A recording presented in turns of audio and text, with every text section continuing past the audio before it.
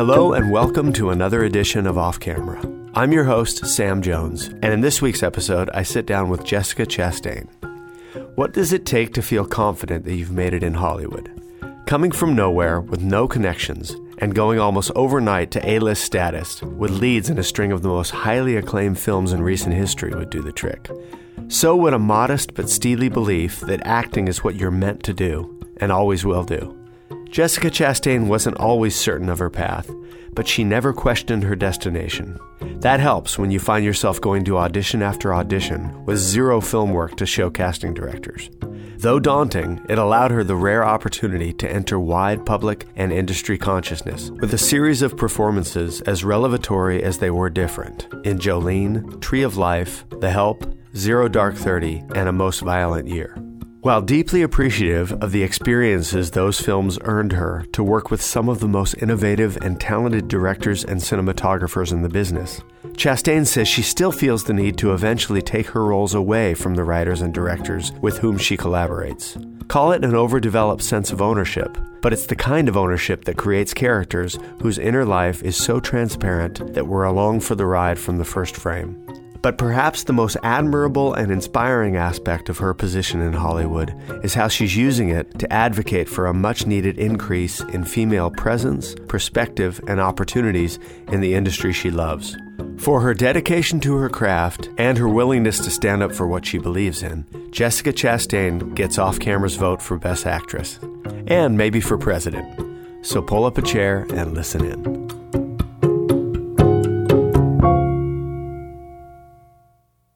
Hi, Jessica. Hey, Sam. How you doing? Good. Thanks for doing this for me. Of course. You know, in preparing for this, I went and poked around the internet, as we often do now, and I was watching your acceptance speech for the Golden Globes for Zero Dark 30, and I just got this sense watching you of all the Hollywood bullshit going away, and here's a person who believed in what she wanted to do and stuck with it. And, you know, you're up there sort of having your dream come true. And it doesn't seem like you felt like you were entitled to it or... No, definitely not. Or anything. And it was just, I don't know, it made me feel like, you know, sometimes we forget in this industry that this is a craft and this is a really highly intense discipline. And you know, your story and everything I've sort of read, it sort of is that American story of working really hard at something you believe in and sticking with it. So it was super inspiring just to see that. Thank you. And I was really surprised I won, to be honest. Well, it looked that way. I'm just used to them not calling my name. So, and also I've seen all the other performances, and I loved them all. So. Yeah, when Clooney George called my name, it was surprising, to say the least. Yeah. Well, you also said in an interview that when you got an Oscar nomination, you sort of felt like you belonged a little bit, and I thought, well, I wonder if you have a setting as an outsider just in your personality, because I mean, you know, that would be a high bar to set, to wait to feel like you belong in this industry to get an Oscar nomination. But do you sort of have that setting of feeling a bit like an outsider? Or did you? Yeah, a little bit I do. I think I started to feel when I got nominated the second time. Because the first time you think like, well, this will never happen again. And I actually said that in a lot of interviews. I'm like, you know what? This is the first year my movies have come out, and I got an Oscar nomination. I'm going to enjoy every second because I know this is very rare, and I shouldn't expect that this is ever going to happen again, because it probably won't. And then the next year, Zero Dark 30 came out. So when that happened, it was the first time I started to feel, and then I won the Golden Globe. I was like, you know what? Maybe I don't have to worry so much about losing my place in the industry. Maybe now people are starting to see perhaps that I belong here. I have a little spot here. Even if sometimes I don't necessarily feel that way, but I started to relax a little. I think that's a common theme in this industry, because it does feel as much as hard as everyone works, it does feel like complete luck when a movie works and when everything comes together. And so I think that's common to feel like, the next job could be your last, or, whatever you have now, hold on to it because it's not going to happen again. And I think it takes a while to feel like you've built up enough of a career that, it's not going to all end tomorrow, right? Yeah. To be honest, I cannot try to force my first year in the public eye to happen over and over again because it's impossible. I mean, I had 7 movies come out. I was at every film festival. I had an Oscar nomination. Way too much happened that if I ever tried to repeat that, I would go crazy. I would be one of those actresses that are like, why don't I have what I was promised? It's just, I'm thank goodness, it took me a while to start working in the industry because I've seen how it works. I know all that is fleeting. But what I do have some confidence and now a little bit more comfort in is knowing that in whatever way my career evolves to, because I know it's not always going to be at that place, that I will always have a spot. I will always have some form of work in the industry, and that could be in theater as well. And that gives me more comfort. Right. Your story is pretty well known because I think all those films came out and everyone said, who is this person? And everyone sort of, the narrative became, okay, this is someone who came from a middle-class background with no connections to the industry. And yet you fall in that category of artists that knew what they wanted to do from a very young age, right? I mean, you really knew. Yeah, I always knew. As soon as I knew it was a profession, I knew that it was mine. I didn't ever have to decide what I wanted to be when I grew up. That sets a really high expectation too, right? Especially coming from a modest background. Tell me, because you went to Juilliard, which is, I think, sort of the punchline to the joke of the most artistic, the most intellectual, the most whatever. You go to Juilliard if you are that person. So how did you even know that was a path? I didn't know what my path was going to be. I just knew what I was going to do. And that could have meant I was working in the Bay Area in theater. And I would have been very happy doing that. I knew I wanted to be an actor, and I needed, for every reason that I did terribly in school was the reason why I was going to be a good actor. I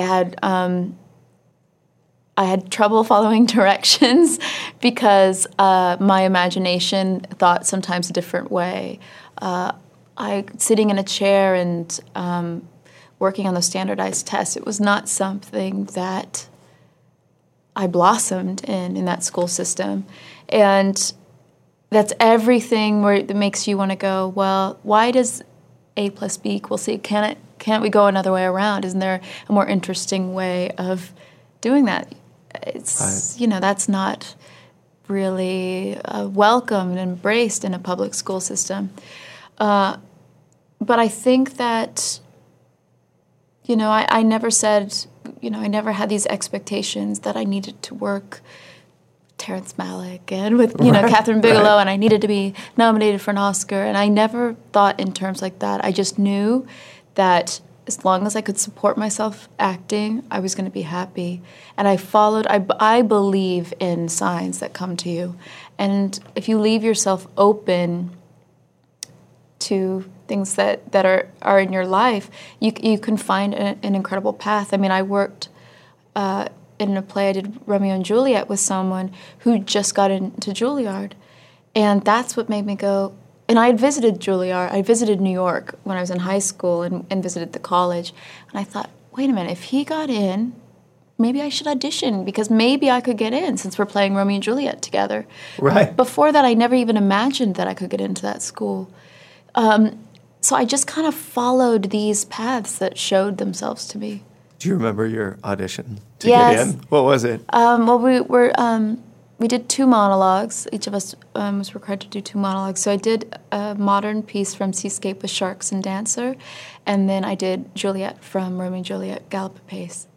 And you got, what, someone to film you and you sent it in, or is it No, live? you audition in person. I auditioned in San Francisco. Oh, you did? Okay. Yep. I got my car towed that day. I borrowed my mom's car, and I drove to San Francisco. And I was so afraid of being late because I knew it would be a terrible thing to be late, and the traffic was pretty intense going from Sacramento to San Francisco. So I parked in this lot, and I got lost, and I was just like, I'm not going to be late. So I didn't pay the thing to park there. Right. And I ran, and I thought, well, at lunchtime I'll pay or whatever. And then my car was gone. So I went and got it before the callback that night. No kidding. But I was very happy going to get that towed car because I was called back to the afternoon session. When you walked out of that initial audition, did you feel like you had nailed it, or like, did you have any idea? Like, could you read the room even that young? Yeah, I could, because I did. A friend of mine had told me, the one who got in the year before, had said he ended up doing like 7 monologues, because after each monologue they said, do you have anything else to show us? And he goes, okay. And after the next one, do you have anything else? And he kept saying yes. And I did the modern piece, and then I did Juliet's Galloping, and I had a very bold choice with it. I played her as a very sexually frustrated 15-year-old girl who was about to lose her virginity and wanted the sun to go down and the night to be there, because that meant her husband would be there and she'd have sex for the first time. So I played it like that. And at the end, I was like writhing on the floor and, doing the monologue, and I finished. And I sat up, and it was like, the scene from Flashdance where everyone's kind of in their suits and everything. Right. And the head of the program, Michael Kahn, looked at me and he goes, did you have fun, Jessica?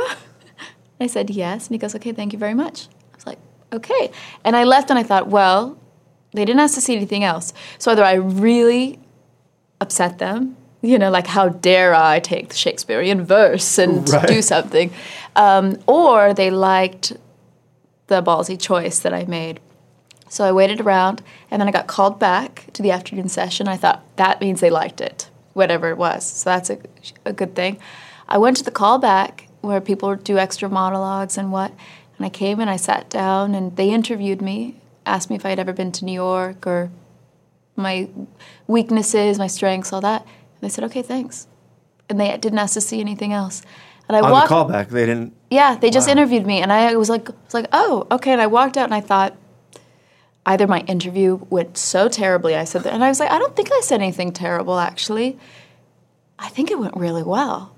And then they called me a few weeks later and told me I got in. Wow. And at that point, do you feel like, okay, my life is actually changing? Totally. The idea of moving to New York was such a huge thing for me. I remember when I called my parents to tell them that I got into Juilliard, they were so excited. But then there's also the fear of what that is. I mean, it's not an inexpensive school to go to. And New York City is not an inexpensive city to live in. So there was the fear of, how are we going to pay for this? What does this exactly mean? But I'm the first one in my family to graduate college. So there was also that. This idea of, I get to go to college. I mean, I'm going to college, but I'm going to one of the best colleges in the United States, one of the best acting schools in the world that I get to go into, where they take 20 people, and I'm one of those 20. It immediately, my parents had always been really supportive of me, but at that point, and even myself, I thought, oh my gosh, maybe like, I'd always believed that I could be an actor, but it was this feeling of these people from New York, these fancy people who spend their lives working on Shakespeare. They've met all these incredible artists. They actually think that I should go there for 4 years and work with them. That was a huge boost of confidence for me. Yeah, obviously after getting out of school and then moving to Los Angeles and dealing with sort of the reality of the business. Yeah. I guess I wondered if you feel like Juilliard prepared you for an actual career in the actual film business of, trying to be a working actor, or if it was more on the scholarly level of what that career is.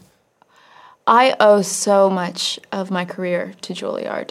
It didn't teach me so much about acting in front of the camera. We didn't have very many classes on that.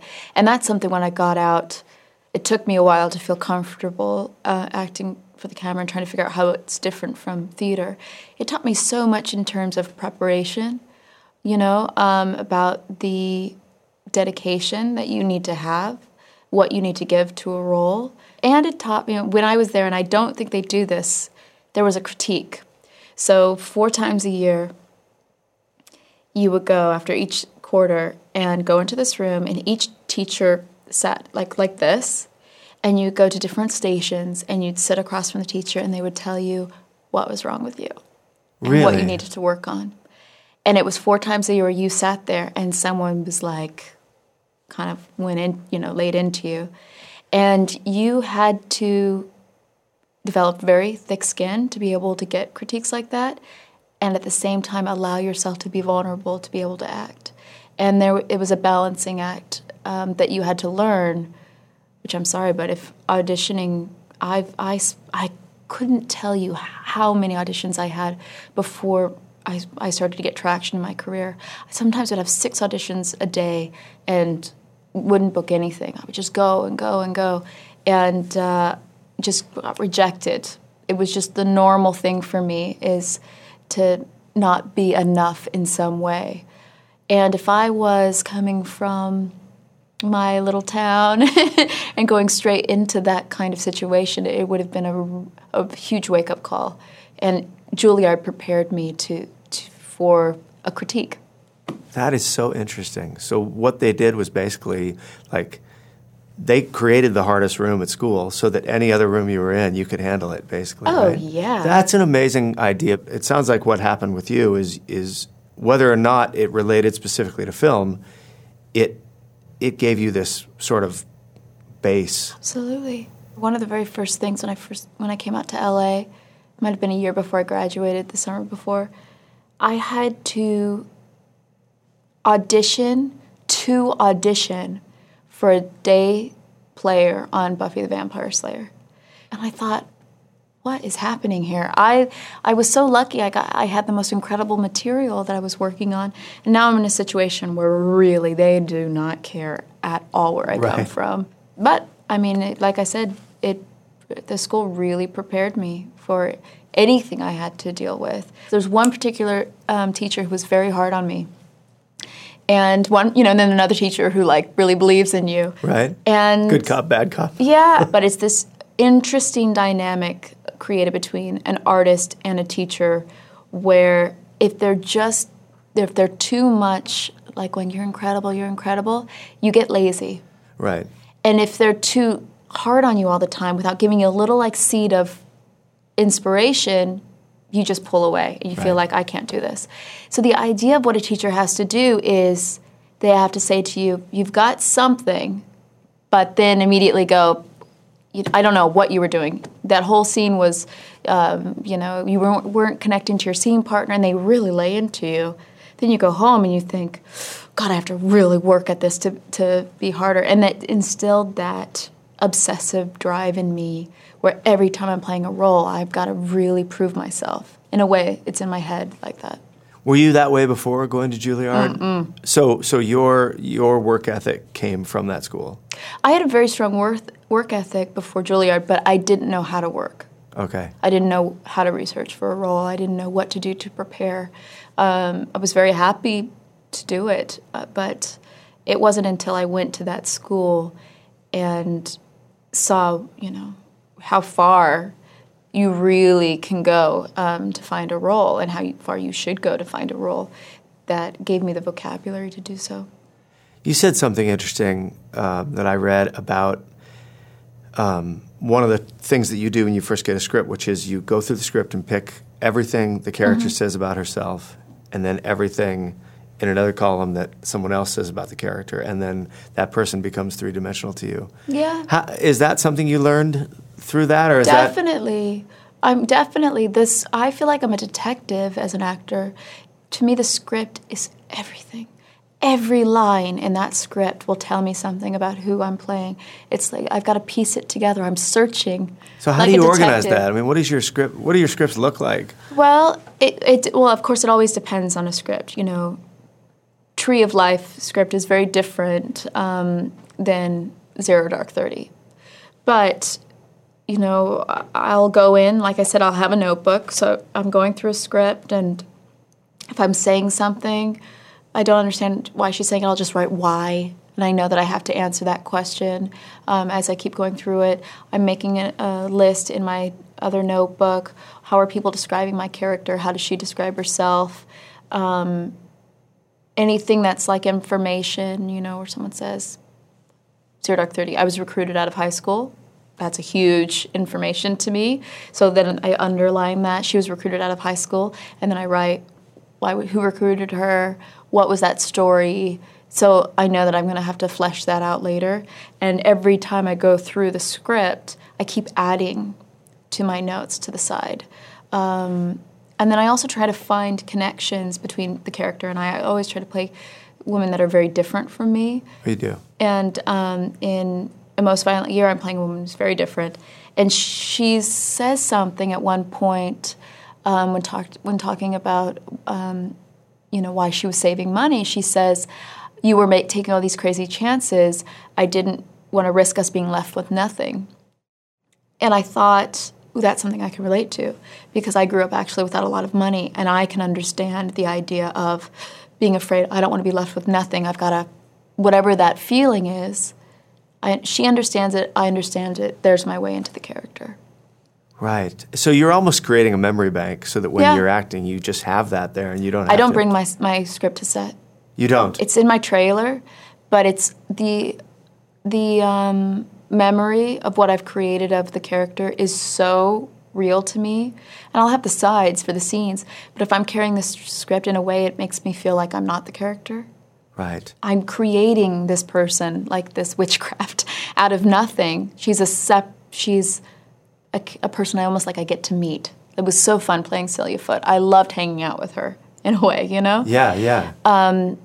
But to have it on set and kind of talk through it on set to me is backtracking. All of that needs to be done before the camera's on. Are you someone that also knows not only your own lines but the other characters' lines? No, you just know your own. If someone's saying, why would you do that? I memorize her subtext of what that answer is in a way. Like, why does my character say this in response? And then I go, well, she says this because he just said this, and it connects to that. Oh, yeah, of course that's why I would say that. So, I memorize or I map out the inner life, but all of that changes on a set depending on how someone is saying their lines to me. I make the character as real as possible, but if someone screams at me, I love you, or if they whisper, I love you, that's going to change the way I'm going to respond. So in your way, your prep is also a means of being able to be in the moment in the scene with. Completely. So because that's the thing I find fascinating is that obviously actors have to get on the same page with the director as to which movie they're in, right? Mm-hmm. Tonally, but you may not get the opportunity to be on the same page with each other. And when someone delivers a performance on the day, you may not know where they've decided to take it, right? Mm-hmm. So to be able to play, you have to really know that person. Yeah. Well, but, it's interesting. I just did a film where this came up, but it's never really come up for me. And where the director was asking me to do one performance, but it wasn't truthful to responding to what the other actor was doing. So I actually had to say, I said, listen, I need to react to this. This is happening right now. I know you're asking me to do this, but maybe this isn't a more interesting choice because it connects me and the other actor, which I've never actually had to work that out because I don't want to see anything that changes what another actor is doing because my favorite thing is to be surprised. So rather than a director coming in and saying, this is what I want you to do in this scene, let me just be in the scene and as the character and see what's coming at me. If I'm playing a woman who had been victimized years before and someone comes and I'm trying to get something for someone, but he comes at me and he grabs her hard, she's going to react to that in some way, right?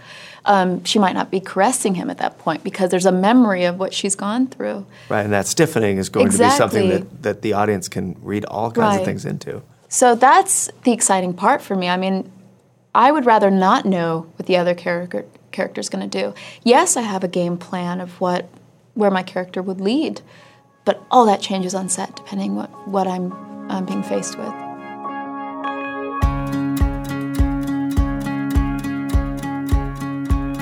Hey folks, let's take a little break from the conversation so I can tell you about this week's sponsor, BetterHelp Online Counseling. You know, throughout my life, I have gone through periods where I've done therapy for various reasons. I remember in my 20s when I was first trying to find a therapist, I was literally looking in the phone book and cold calling, and I ended up finding somebody that, was across town, and it took me an hour to drive there, and I knew nothing, and it was a very difficult, blind leading the blind sort of situation to try to find a therapist that could help you. Well, with BetterHelp, the whole system has changed. And what BetterHelp does is they offer licensed online counselors who are trained to listen and help. And you can talk with your counselor in a private online environment at your convenience. BetterHelp counselors have expertise in a broad range of areas, including anxiety, grief, depression, relationship conflicts, and they can give you access to help that may not be available in your area. I wish I would have had this a long time ago, because I'm the first one to say if things aren't working out and if you can't figure something out or if you feel stuck, you got to find some help. So here's what you do. You fill out a questionnaire to help assess your specific needs, and then you get matched with your counselor in under 48 hours. Then you can easily schedule secure video or phone sessions with your therapist. Plus, you can exchange unlimited messages. And of course, everything you share is confidential. And if for any reason you are unhappy with your counselor, you can request a new one at any time at no additional charge. So join the 1 million plus people who have taken charge of their mental health with the help of experienced BetterHelp counselors. In fact, so many people have been using BetterHelp, they are currently recruiting additional counselors in all 50 states. BetterHelp is an affordable option, and for our listeners, you can get 10% off your first month with the discount code CAMERA. So if you need some help, if you need someone to talk to, try BetterHelp Online Counseling. Get started today at betterhelp.com/camera. You can talk to a therapist online and get help. Now back to the show. Now you've had a chance to work with some an amazing list of directors. Do you find that each director, are their methods so particular that it's almost like they're in different professions, or do you find that you can work with different directors the same way? Like, in other words, do they have to come to you, or do you have to sort of come to them a little bit? I think it's both. I think when you sign on to a film, I sign on with directors where they have their own point of view, and you can tell when you watch a Catherine Bigelow film, you go, yeah, that's a Catherine Bigelow film. Terrence Malick, Christopher Nolan, sure. Guillermo del Toro, they all feel in the world of what that artist is. I have a lot of respect for directors, and I'm not very interested in being in a film where 20 people are directing. It's direction by committee. I like to know the artist that I'm working alongside with, the collaboration. So when signing up for a film, I've seen all their other films. Right. I know what their tone is. I know the world that they like to work in. On set, I rehearse a lot on my own in terms of finding who the character is, and I will include the director if they want to be included in that. Guillermo del Toro gave me 10 pages of backstory for my character, from the moment she was born until the moment the film starts, of what her favorite smells are, what her favorite foods are, her relationship with her parents. Usually that's information I write on my own. Some directors like to be included. Sometimes you say to a director, this is what I was thinking. They kind of go, okay. But, it doesn't really matter to them. Right. And when I'm on set, I know I am not the kind of actor that wants to do a scene where the director says, it's one thing, it's fine if it happens like one time in the movie, but if the director says, I need you to move the glass from here to here on that line. I feel sometimes when directors are too overbearing with their actors on, you need to do that, and on this line, and then you need to stand up, where Sure. you treat an actor like a puppet, you take the life out of the film. I live for surprises. I love to be surprised by the director. I like to not know what's going to happen sometimes when I'm on set. I love to be surprised by the other actors. To me, that's the magic of what filmmaking is. On stage, there's rarely any surprises. You're doing the same show over and over again. But when the camera's rolling, to actually capture surprise. In Interstellar, I kissed Topher, and he had no idea that was coming. Right. Things like that. That's interesting. I love stuff like that. I love it sometimes when someone throws in a line that wasn't in the script. Of course, I prefer that we at least do it once the way it's written, but I'll improv with people. I love that life. So for me, that's important when working with a director. I don't want to work with someone where I'm like, I could be any actor, that you're just using me as a puppet. Well, the 20 people thing is interesting because I think what you're saying is like there are certainly sets where it is sort of, wardrobe by committee in the studio weighing in on things like that. And it sounds like you want a one-on-one experience with the director. Definitely. Because there's that center of a film where, if you're the director, the production designer, the lead actors, you're all there completely invested in the story. And that circle can't be too big or it gets too complex, right? And it's a collaboration. You work as a team. Sure. But at the end of the day, if I'm playing the character, I'm the flesh and blood of who she is. At some point, I take her away from the writer. I take her away from the director. I am the person. Like I remember I worked very closely with the costume designers. And I have so much respect for hair and makeup and costume. And it's really, every decision is super important to me about what my character's doing. And a few years ago, I remember I had a costume designer. I asked for something, and she said, oh, she would never wear that about my character. And I'd been playing the character for over a month. And I said, why would you tell me that she would never wear that? Like, I'm playing her, Like, it was a very shocking thing. Right. And immediately after she said it, she's like, I can't believe I said that. But for me, it's a collaboration with everyone. But at the end of the day, hopefully, if the director and I have, gotten on the same page at the beginning and, this is where I'm going, they let me find her on set. Right. Well, I did read that you said that Christopher Nolan on Interstellar had some really specific notes. Very specific. But is that a function of the story being sort of complex and the fact that there's also a younger version of you? Or is that just his directing style, and did you welcome those notes? Or is that in your realm of moving the glasses? No, he didn't. He never told you how to act and when to look up, when to go left, right. He never did anything like that. But when coming on, you realized, okay, I could tell he had very specific notes of the look of everything. But it was good because from day one, I was pulled into that story. It wasn't like I'm on set and things are being thrown at me that I then had to try to fit into a character that I created. But with Christopher Nolan, I had worked like a detective. Why is she wearing this outfit? And then going into the costume fitting and going, okay, why is she, all right, this is how he sees the character. All right, I'm not going to say no. Let me figure out this is actually an interesting choice. Because Murph in Interstellar is closed off from love after she's been traumatized as a child. So actually, all these clothes, it's armor. She is not presenting herself in the world as a woman who wants to be approached in a romantic way at all. And it actually made a choice very interesting to me. So all of that happening before shooting, I'm very happy with.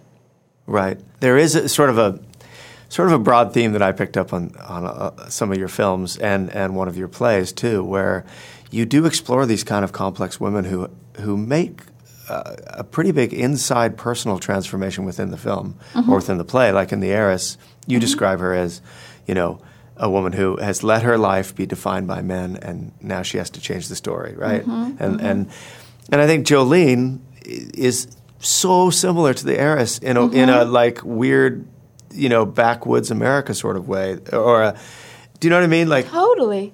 But I want to talk about Jolene, but because I had never seen it, and then I watched it for this, and I was kind of fascinated. You're in every frame of the film, and it's almost that thing where you get to see an actor for the first time, and you get to completely flower in one film. It wasn't like you'd done little spots in films for a while. Yeah, that was my real Jolene. Right. I mean, Jolene was immediately, bam, you're the you are Jolene, but I found that film really interesting because to me it was a full-on tragedy. Oh, yeah. Right? But in Nights of Cabiria fashion, that was a big inspiration for me, Nights of Cabiria, where she's been, pushed down and all these terrible things happen to her, but at the end when she's walking away, she smiles and she's going to be okay. But God, talk about a film where she lets the men define her.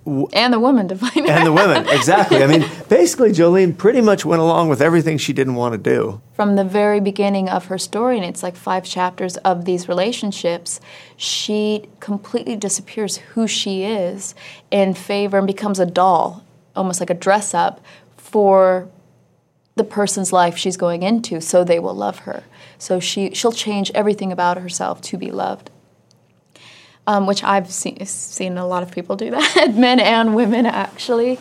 And that was what I thought about mostly when I approached that character. Well, as a father, it's a terrifying movie to watch if you're like, you think about all the situations kids get into when they think they're adults. Yeah. And I saw Jolene as a kid right up until the point when she lost her child. Mm-hmm. You know what I mean? Oh, completely. And I wondered, though, if you were attracted to that role for a specific reason. I mean, is that a role where you just say, okay, there's a ton of emotional depth here that I can play with and explore, or was it more personal to you as well? That's a good question. I never thought about it in terms of that.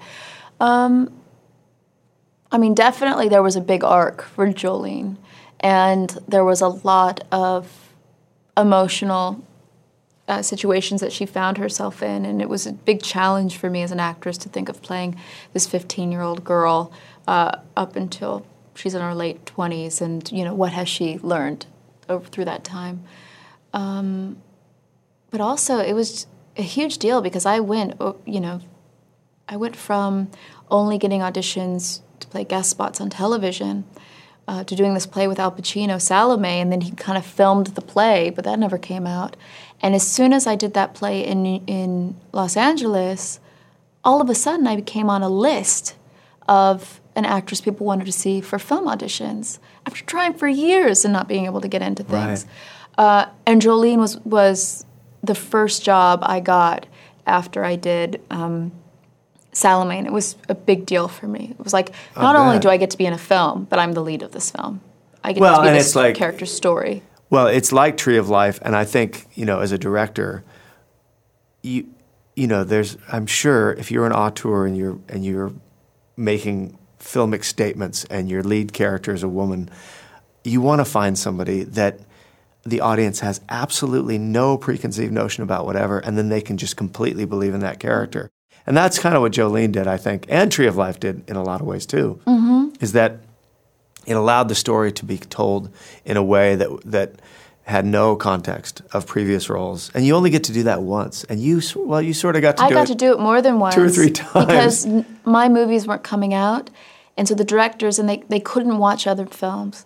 When I got Tree of Life, Terry hadn't seen anything I had done. He hadn't seen Jolene either. No, he hadn't seen Jolene. No kidding. When I got The Debt, John Madden didn't, he talked to Terry, but he hadn't seen anything.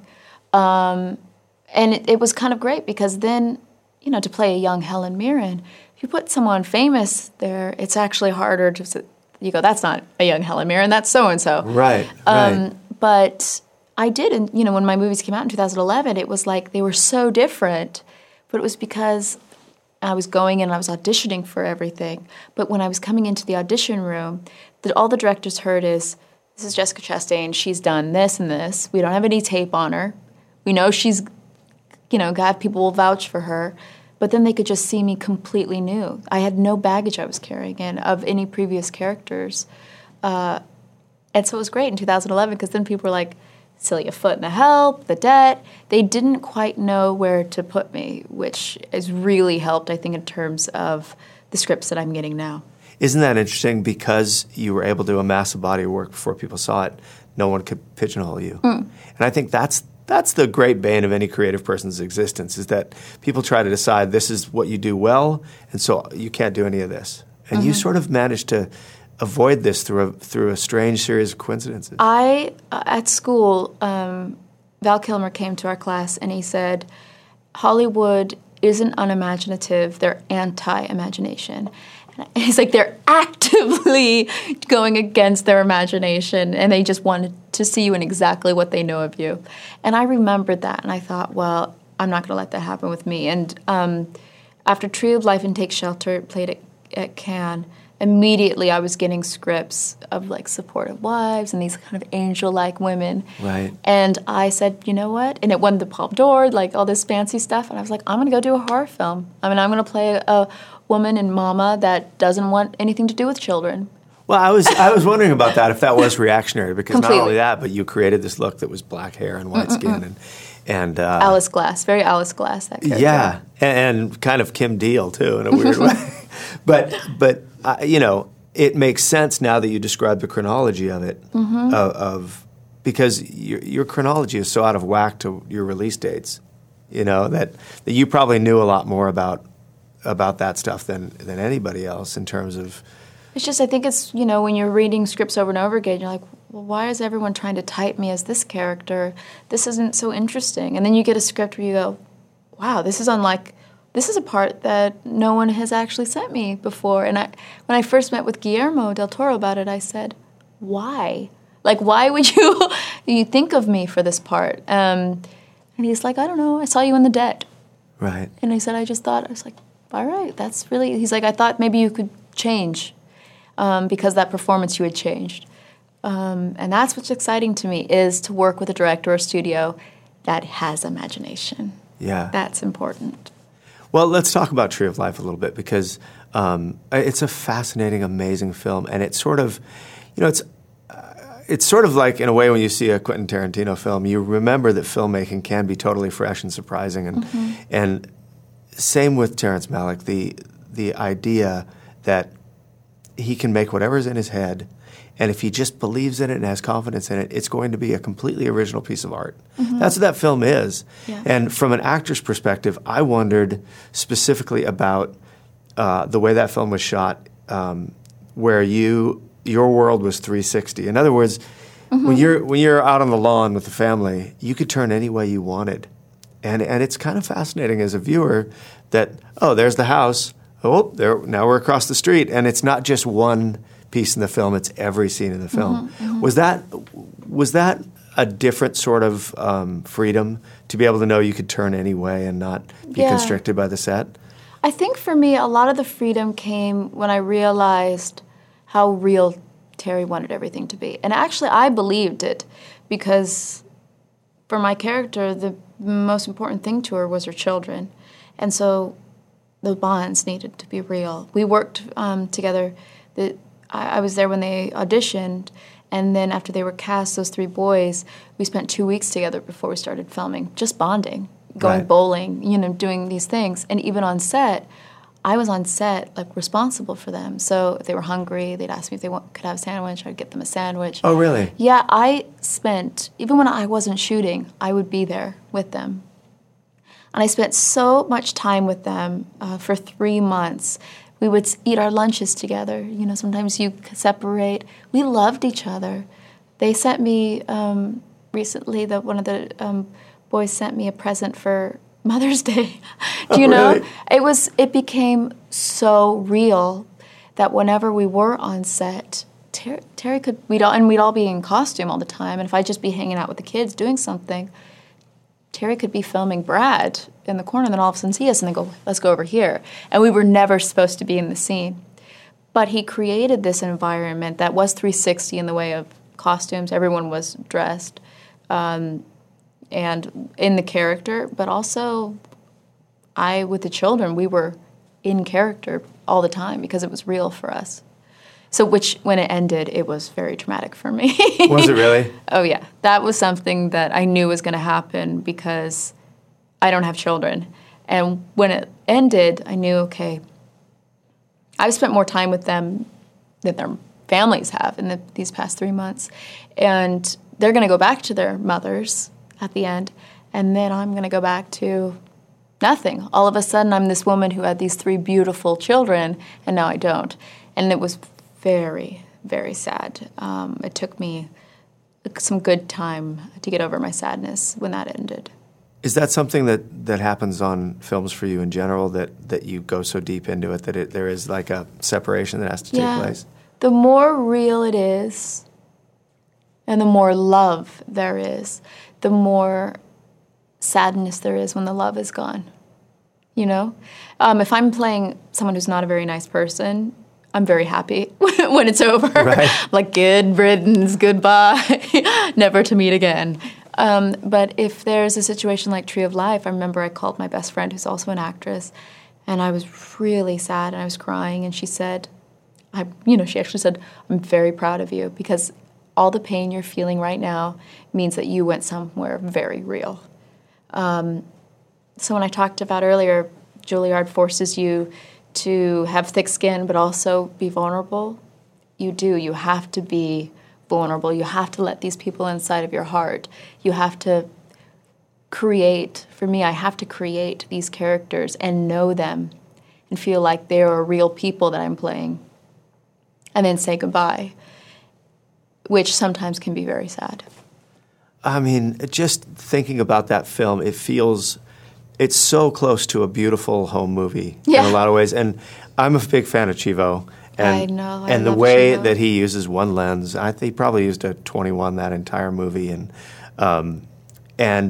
it feels like, it literally feels like you are living this life with these people. Mm-hmm. And will that always be the height of naturalistic filmmaking for you? Would it be hard to have that? I know what you mean, but at the same time, as real as the relationships were, it's like what I was talking about, leaving the script in the trailer.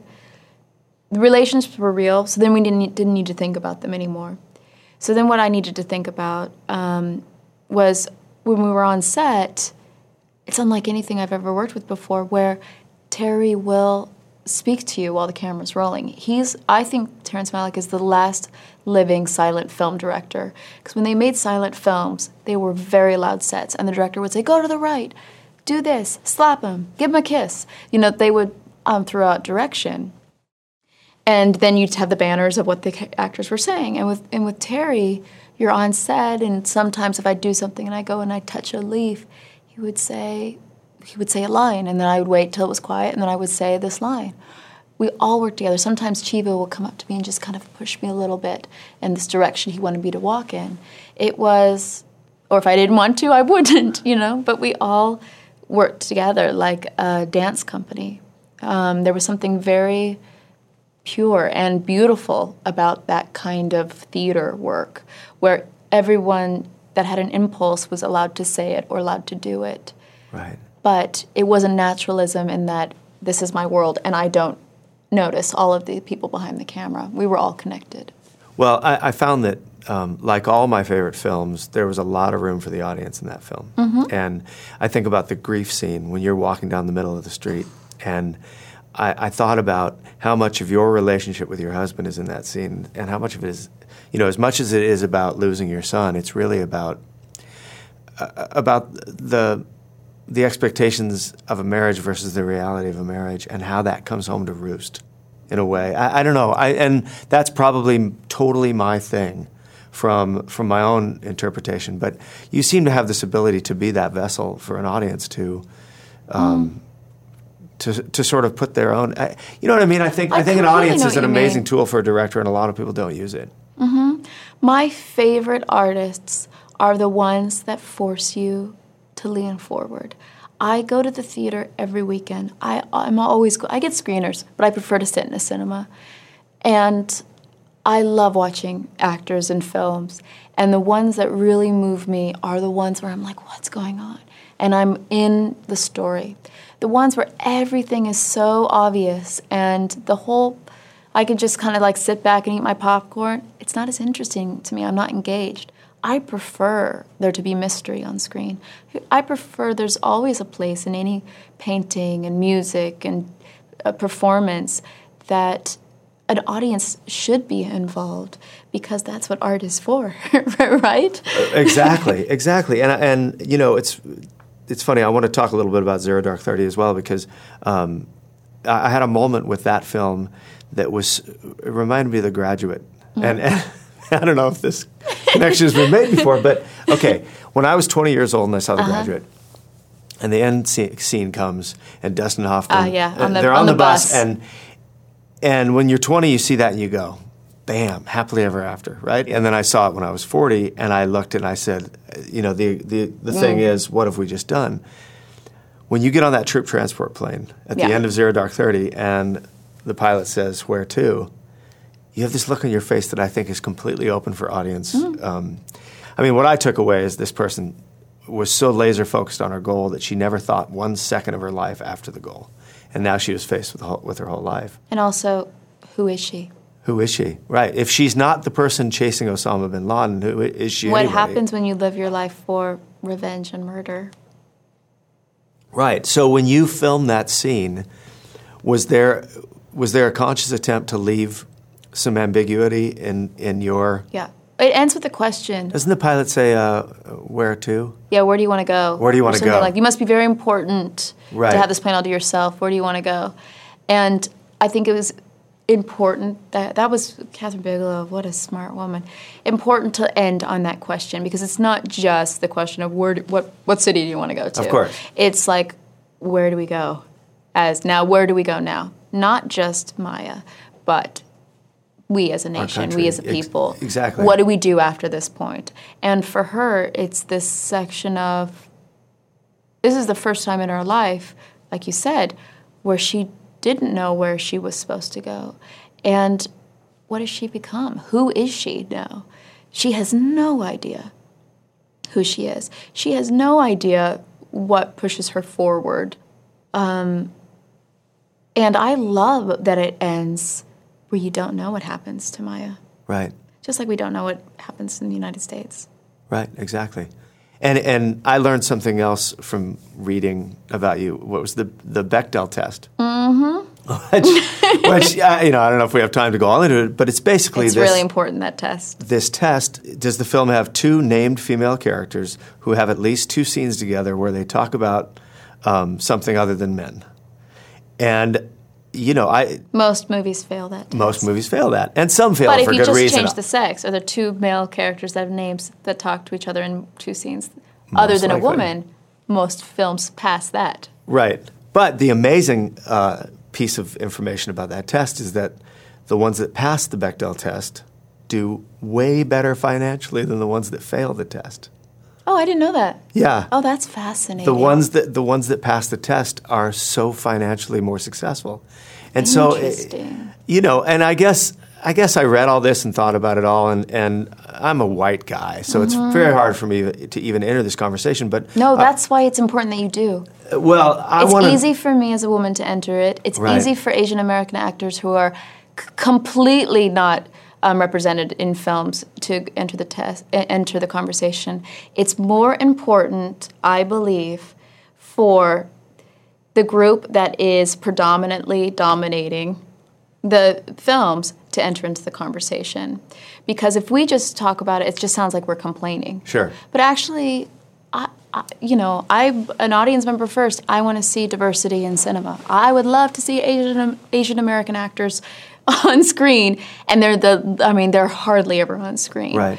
I think it's very important that you're bringing this up and that you should talk about it with your friends. I wonder now that you've, obviously you have a career now where you're able to have lots of options and lots of offers.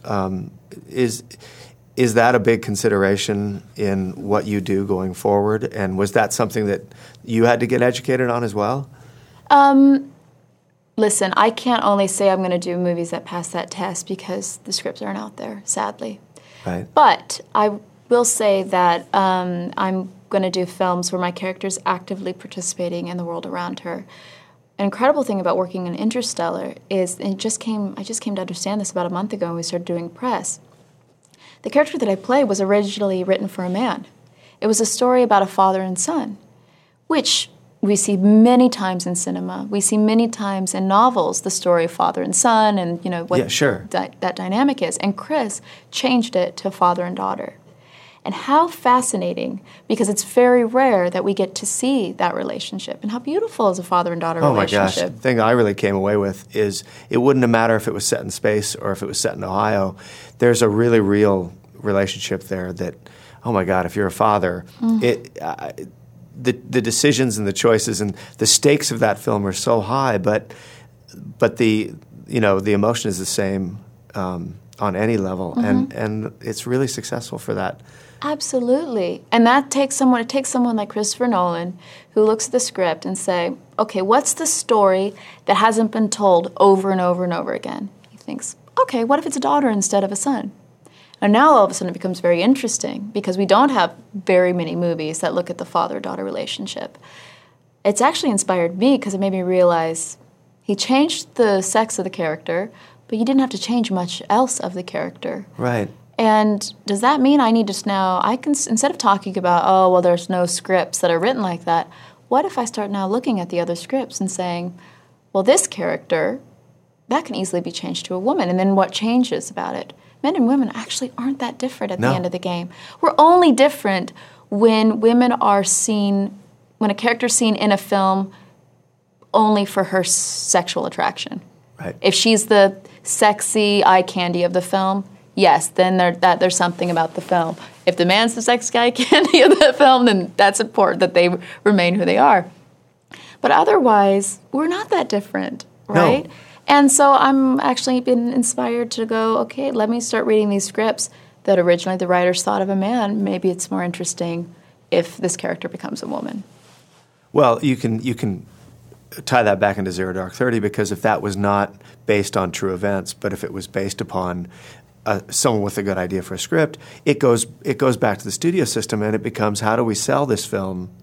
And if the studio system, whoever is in the pitch, is of that old thinking, they'd be like, yeah, that's a guy. Look at Gravity. How many times was he told to make the character a man? Many times. It was a fight to keep the lead character a female. If you look at all the films that people are talking about for Best Picture this year, there's not one film that has a female protagonist where it's from a female point of view. All the films this year that people are talking about for Best Picture are all from a masculine point of view. What's fantastic is, in the reason we're talking about it, and what's amazing about that test is I recently worked with a filmmaker who I love, and we were talking, and he said, you know what, Jessica? And I didn't bring it up at all. He goes, you know, someone was telling me about the Bechdel test, and I thought, oh, geez, this is just some, like, ridiculous thing. It's absolutely nuts and, like, what they're making up. He's like, but then I looked at the test, and I thought, okay, it doesn't seem too unreasonable. And then I looked at my films, and I realized not one of my films has passed that test. No, he's like, I'm just so embarrassed now.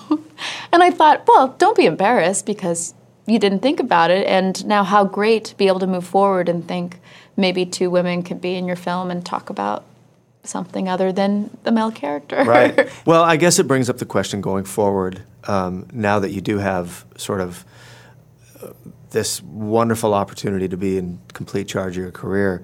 Well, more so than most people. Yeah.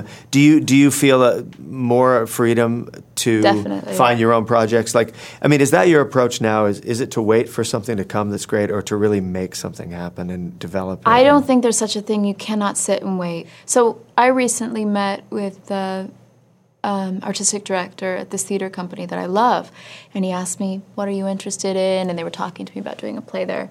And I said, honestly, the things I'm most interested in is I want to do a play with female characters because I never get to act with other women. I love acting with men, but also, like, I had so much fun in The Help. I want to act with more women. And so I brought them a bunch of plays. Like, I'm interested in these plays because they have, like, 3 great female characters. I'm actively doing that. I'm not just out there, I'm not complaining because I'm very lucky with what I'm getting offered. I'm getting offered some of the best stuff there is. But I love to go to the audience and see other people's perspectives, and I want to see women on screen. And I also want to act with women. I want to be able to work with Jessica Lange and and these incredible actresses. So if I can do anything to create that in the industry, to have people go, hold on, we haven't seen Viola Davis in a lead of a film since when? Like, she's one of the greatest actresses there is. Maybe we should do something about that.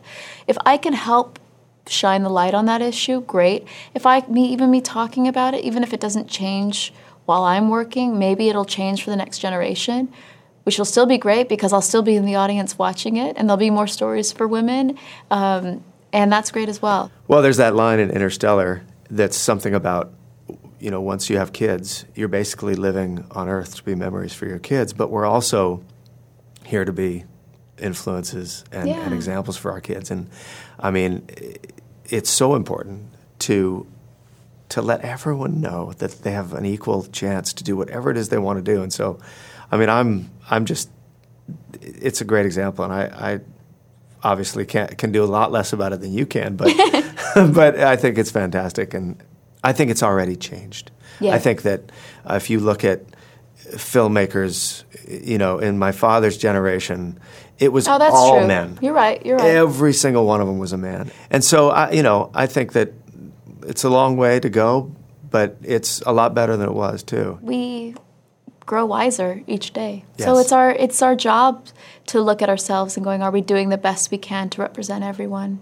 And we're not right now. So it's good that we're talking about it, and hopefully, like I said, hopefully in the future, when we're looking at the cinema, there'll be more female directors, female DPs, stories about Asian American actors, more diversity in film, because the wonderful thing about film is it should be a mirror that holds itself up to society, that makes us look at ourselves, where we are at this point in our life, where we fit in the world. And right now, it's not doing the best job at doing that. Yeah, well, it is really inspiring to talk to you and hear not only how passionate you are about this, but also to be able to look at you.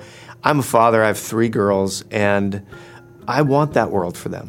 Mm-hmm. I really do. And so, God, I'm lucky that I get to sit and have these conversations, and I'm so enamored with your work and what you're doing. And so thank you for coming and doing this with me. Thank you. My pleasure to talk with you.